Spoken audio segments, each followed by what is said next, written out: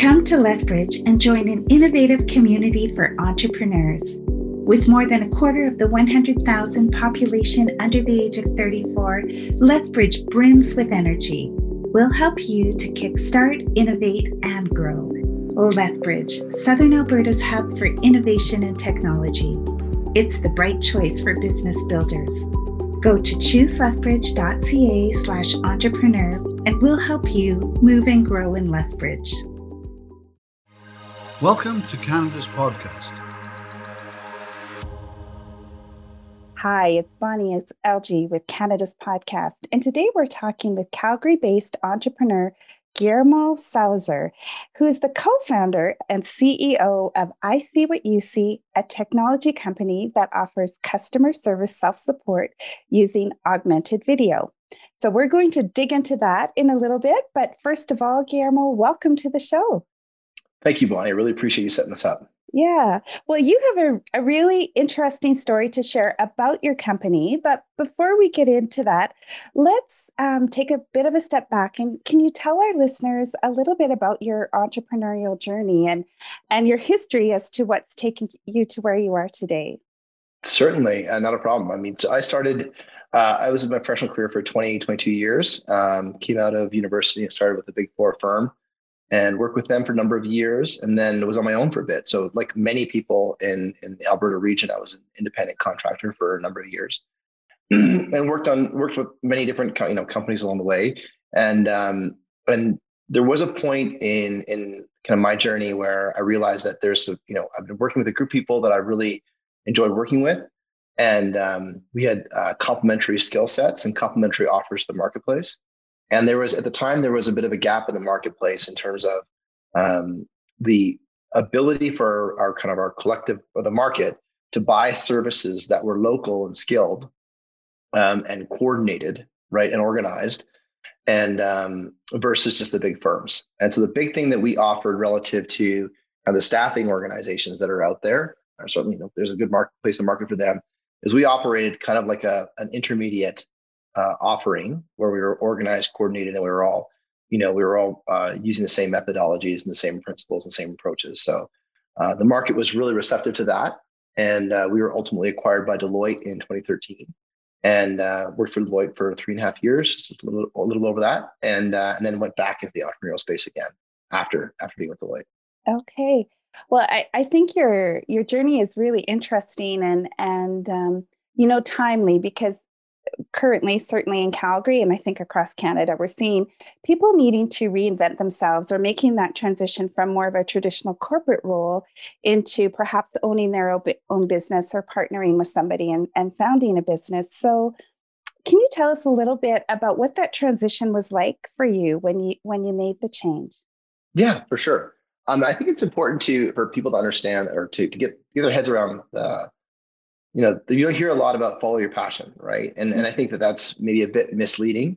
I think it should be stated as be passionate about a problem, right? It's probably a better way of putting it in terms of converting that into entrepreneurialism. Certainly, if you're passionate about cross-country skiing and you cross-country ski every day, you should go do that. But if you're trying to find a problem to solve as it relates to cross-country skiing, then understand what that looks like and be passionate about that problem. And so my journey in terms of both the consulting piece.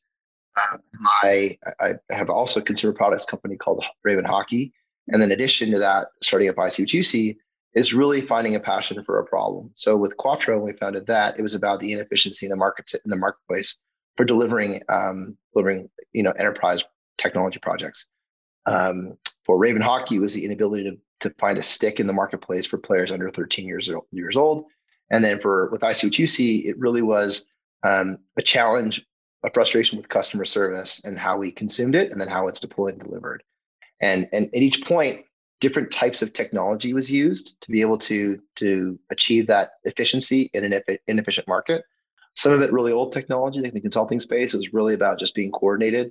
In the Raven space, it was commercial, physical technology, material-based technology, and design, and then also go to market.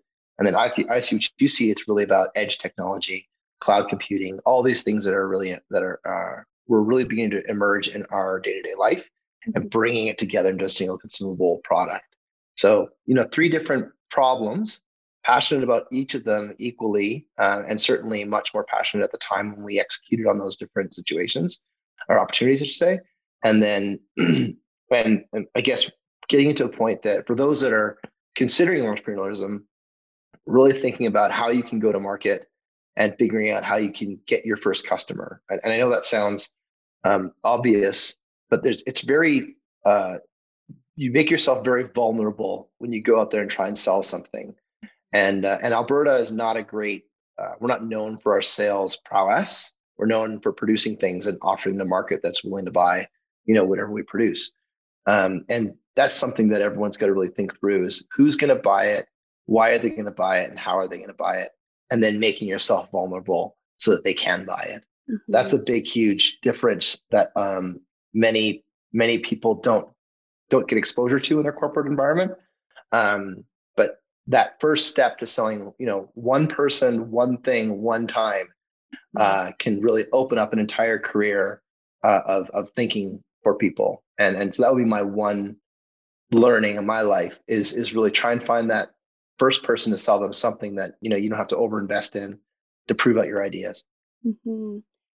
So did you know, like as you were in your corporate world and working in that space, did you always have kind of that entrepreneurial spirit though inside you? Was it something that has been there all of your life, or something that emerged as you went through your career? I'm interested in what kind of gave you the courage, if you will, to make the leap and move into that space. Well, I appreciate you using the word courage, but I think it's probably more impatience and restlessness is probably a better way of putting it. I certainly the language or the privilege of being an entrepreneur is something that doesn't happen to everybody, and it's something that you create for yourself. And I think my heritage and my background and kind of my upbringing probably has a lot to do with the fact that I want to make sure that that I'm protected or I'm covered, or my family's protected, my family's covered. And I think that there's also a big part about it in frustration with some of the way that solutions are being deployed. And that would include the way people are coached, the way organizations are, cultures built, what's important to different organizations. And there's just a real belief that, there's a better way that we can do this. And you can be profitable, you can make your customers happy, and you can have an inspired and aspirational group of employees working for you all at the same time. Whereas I think a lot of organizations feel that that's something you have to trade off. Okay. So was there anything that when you made the change, it really surprised you? Like, despite the many years of experience that you had in the business world and working in a consulting firm, obviously would have a lot of exposure to different companies, but was there something that was like, wow, I didn't see that coming, or didn't, realize? For sure. Oh, 100%. I would say that the single biggest thing that I learned, and maybe this is entrepreneurialism versus corporate, and I didn't spend too much time in corporate, but in entrepreneurialism, it's very clear that a community is out there to help everybody else. And I did not have that same experience in corporate, where entrepreneurialism, if you need help and you can find somebody, there are people that are available to help you. They'll help you on Sunday afternoon. And they typically don't expect anything in return. They want to see you be successful. So there's a mindset of abundance that is characteristic of entrepreneurialism that you have to have when you go into it. And I think that the same truth would be prepared to give back as well when someone asks you for support or help. Because it can be a very lonely journey, and it doesn't need to be. It can be a very emotionally frustrating and strenuous journey, and it doesn't have to be. It's going to be more emotional than corporate. It's going to have more ups and downs than corporate. But that is also the thrill of it, is that it's a persevere and succeed. And the people that you work with when you're in entrepreneurialism are some of the most incredible people in the world that lead with best intentions. Well, and I think it's like you said earlier, find something that you're passionate about, but also a problem that you care deeply about that you're trying to solve. And so that definitely feeds into the emotional part of the journey as well, for sure. 100%. Yeah. Well, let's talk a little bit about I See What You See. And I understand that this all kind of started with your frustration with a garage door. Yes, it's true. So, and it's funny. I mean, we all have waited. We've all have called the technician and waited for a period of time. Mm-hmm. And depending on who you are, what your expectations were, maybe had less than an incredible experience with your product or in your service. And so my experience was that, yes, my garage door failed and probably took about 6 to 8 weeks to actually get it sorted out. Fortunately for me at the time, it was over the summer months. I mean, it would be terrible if it was today in this cold weather we're suffering through right now. But it was a function of why, with all the technology we have available to us, why are we still waiting? Why am I waiting 8 weeks? Why am I waiting, through 9 different technician phone calls to try and get somebody that can help me? Why is that next call an hour and a half long? Why do I have to call a technician to come to my house and wait for them? And really challenge that status quo that we all kind of accept for these infrequent transactions. When in fact that you do some research, people would rather go to the dentist than call a helpline, right? And not that going to the dentist is all that bad, but it's it is something that people avoid. And so we live in this world where we have everything is on demand. I mean, you can get an on-demand ride, obviously a meal, groceries. You can get an on-demand date, but you can't get someone to give you advice on demand. That seems ridiculous. And largely it's because none of the technology is in place to make it practical. And that's what that's where we started solving the problem. So we took our problem that we conceived and did a bit of research and tested it with the market. And market was very positive in responding that it was a problem that needed to be solved. And I think subsequent to what I was saying earlier about be passionate about a problem that needs to be solved urgently, right? And that'll help you with a whole lot of sales cycles. And so we found a problem that was needed to be urgently solved and went to market with it. And the market's been incredibly receptive, and they have supported us in helping develop features and make sure we're building the best product for their circumstances, which really has driven out a lot of the differentiation within our product and all the other competitors that are out there, or maybe substitutes and competitors in the market. Okay. So who are your customers with your product? Like who are you reaching out to? So we typically target, they 3 qualifying criteria. They have to have customers that are distributed. They've got to service teams that are distributed, and service has to be a cost center. Those are where we really do well. And so that qualifies where our verticals we target, which is utilities, construction services. Within those 3, let's say 2 verticals, 3 sub verticals, we do really well. And as we're learning that within the market and building products that fit them, that are built to purpose for their industries. Okay. So I was doing a bit of research, and I read that you actually secured a pilot. Was it with ATCO? Yes. Yeah, So we were very fortunate. can you tell us a little bit about that? I think our listeners would be really interested, to be able to get that first big opportunity like that, which then can help to start to create that momentum for growth, would be Sure. really helpful.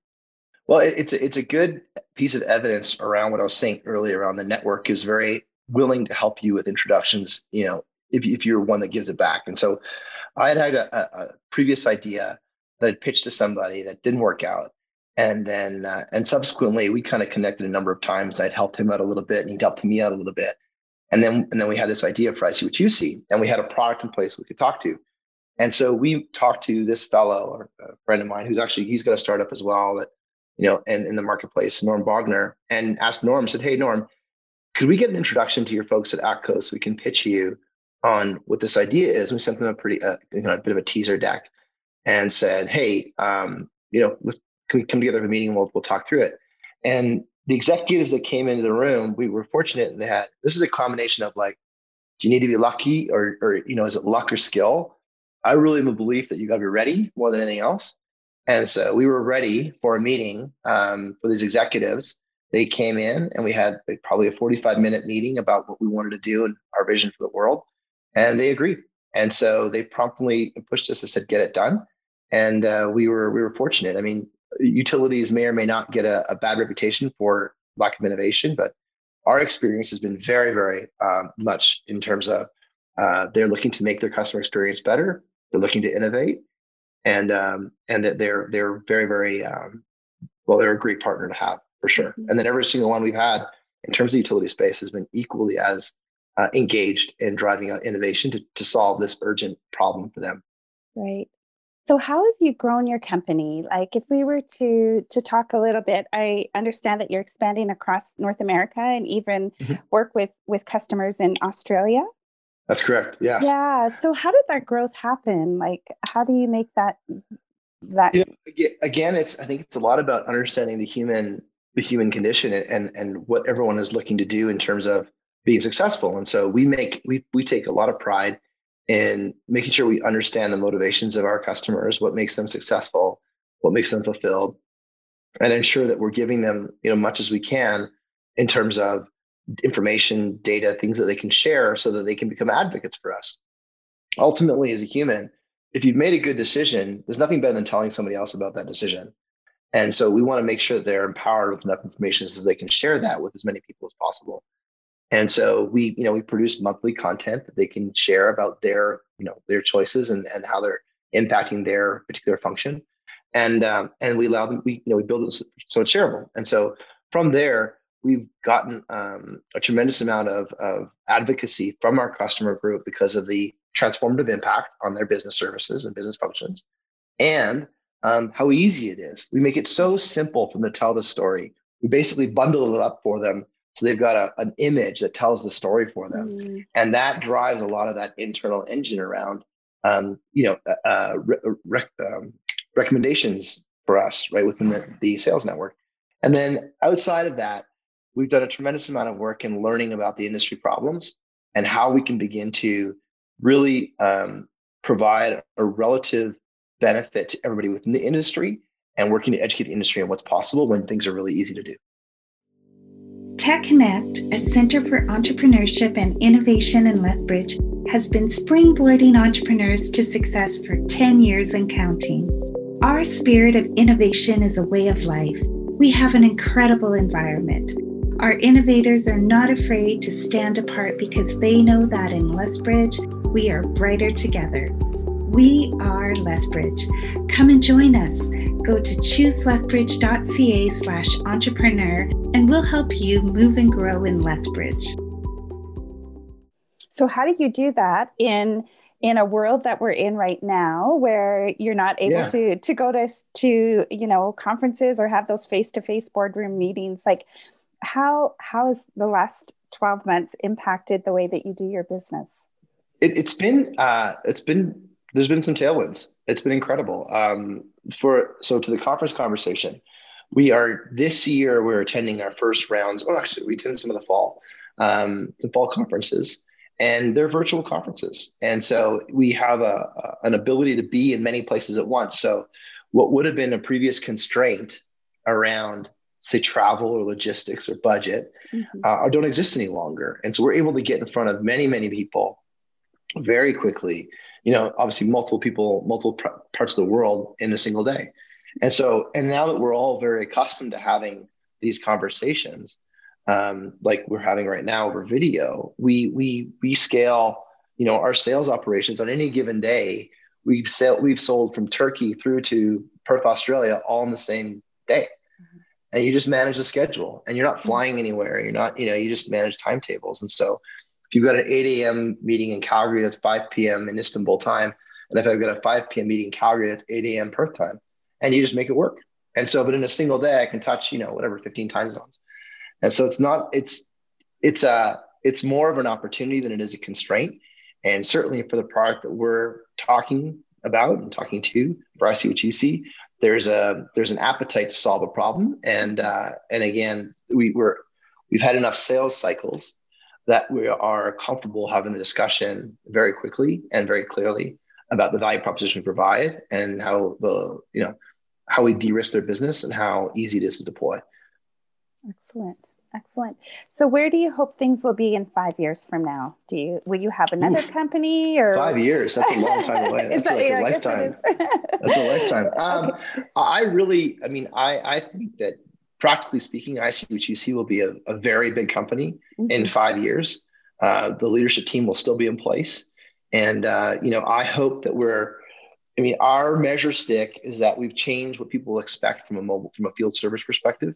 And the way of doing work will be the ICU2C way. And that will completely transform the way work is performed, making it safer, quicker, obviously less expensive, and certainly much less complex than the way it is today. There's an overriding complexity in the way work is performed right now that the system is just been, it's been over investing in making it more complex rather than trying to making it amazingly simple. And so that's something that we really focus on. So in 5 years, geez, we're a $500 million company. We're in at least 5 continents. We're helping people all over the place. Some things we're really aspirational about is we want to build in real-time translation so that, we really can enable service for anyone, from anyone at any time. So that, if you're not an English speaker, but you have an English service center, they can support you and help you using augmented reality, using artificial intelligence, and using real-time translation. And that's a world we'd love to see, love to think about, is where we've got instant accessibility to service for anyone around the world at any time. And that's not available right now because of geography, cultural age, all those different reasons, and affordability. So we can bust down those barriers and we can really transform the way service is consumed. Then we will have achieved our mission and we'll be well on our way to being incredibly successful and changing the way people think about the way they deliver work. Wow. Well, I look forward to that conversation in 5 years to to hear about all the success that you've had. Before we get into just a couple of personal questions to kind of round out the interview, one of the things that I wanted to ask you was, we know that Calgary is going through a transition in terms of its economy and focus, and moving away from maybe more of that traditional oil and gas industry that the city's been known for, into more of a space for technology companies and a real concerted effort to attract those types of companies to Calgary. And I'm just wondering what your perspective is as the owner of a company, a founder of a company that plays in that space. How is Calgary to do business? Well, our experience is a great example of the Calgary story, right? I mean, we had people that helped us provide our first introductions, and then our customers helped us with other introductions. There's a genuine desire in Calgary, in a Calgarian, to help other people. Mm-hmm. And I think that entrepreneurialism is a vehicle for us to demonstrate that and prove that out to the world. And so for everybody that's out there, right, trying to figure out how to make the pivot, maybe the answer isn't, how you can sell someone or how you can ask someone for a favor, but get out there and see how you can offer support, mm-hmm. right? How can you find out what you can contribute? And that can be coaching, that could be even being a trial customer, being a devil's advocate, being all those different things that any entrepreneur or anybody with an idea needs to have access to in order to be successful. And there's a lot of folks in town that are doing really good jobs at bringing those communities together, and those groups have been leading the way for a number of years in enabling it. And I would say that why I'm optimistic is that before, the big challenge for maybe technology was we had to compete with oil and gas, mm-hmm. and oil and gas was trusted, was available, was always hiring and taking obviously absorbing some of the stronger talent for every second Friday off and all those kind of oil and gas type perks. And I think now that's a challenge. I mean, I'm optimistic that now there's space for technology in this city. And I think that we're going to be, so I'll take there's space for technology in the city. The talent exists, the grit exists. And I think that the desire to get the work done, it also exists. And so with those 3-4 different catalysts just waiting to be mixed together, the rest thing we need to figure out is a problem that we want to solve, and then a way to sell it. Great. Awesome. Thank you for that. That's a really positive way to end this part of our discussion. And before we say goodbye, I just wanted to ask you, a couple questions more about the personal routines or things that you've done for yourself to be successful as an entrepreneur. So, we often hear about either the 5 a.m. morning routine or different things that people will do, business leaders will do to be successful. And I'm curious, is there anything that you can share with our listeners in terms of what you have found that works really well for you? It sounds like you're up all the time with all the different time zones that you're managing with your customers. But what are some of your keys to success, just in terms of yourself personally? For sure. I learned late in life that I needed to have a routine. Certainly late in my professional career, and being a consultant doesn't really help that. I learned that I needed to have a morning fitness routine, and I need to have a morning plan routine. And those came to me. The fitness routine came, I'll say, 10 years ago, or less than that, 7 years ago, where I really learned that I needed to have an alertness about my day when I first started out. And that came from, working out. And so now I'm pretty regular. Obviously there's times when you fall off the bike, so to speak, but certainly, I've got the equipment now and I've got the routine, and it's important to me to do. And it's something that if I don't do it, it's very obvious to me in my day. So I miss it when it doesn't happen. So fitness will start the day off. So yeah, I get up at like quarter after 5 in the morning, 5:30, 5:45, so around there. Now we don't have to drive anymore. You can get up at 5:45 and sleep in. Totally. So, a quick workout, and then I go through a daily planning routine. I use a Panda planner, and I basically go through, what I'm grateful for. I'm reading mine right now. What I'm grateful for, what I get excited about, daily affirmation, what I'm focusing on today. And then I log my exercise, and then I talk to my priorities and my calendar. And it only takes about 15 minutes, but I find, if I've worked out in a day and I've done my 15-minute of planning, I have mental clarity around what's important during the day, and I'm able to take on those tasks.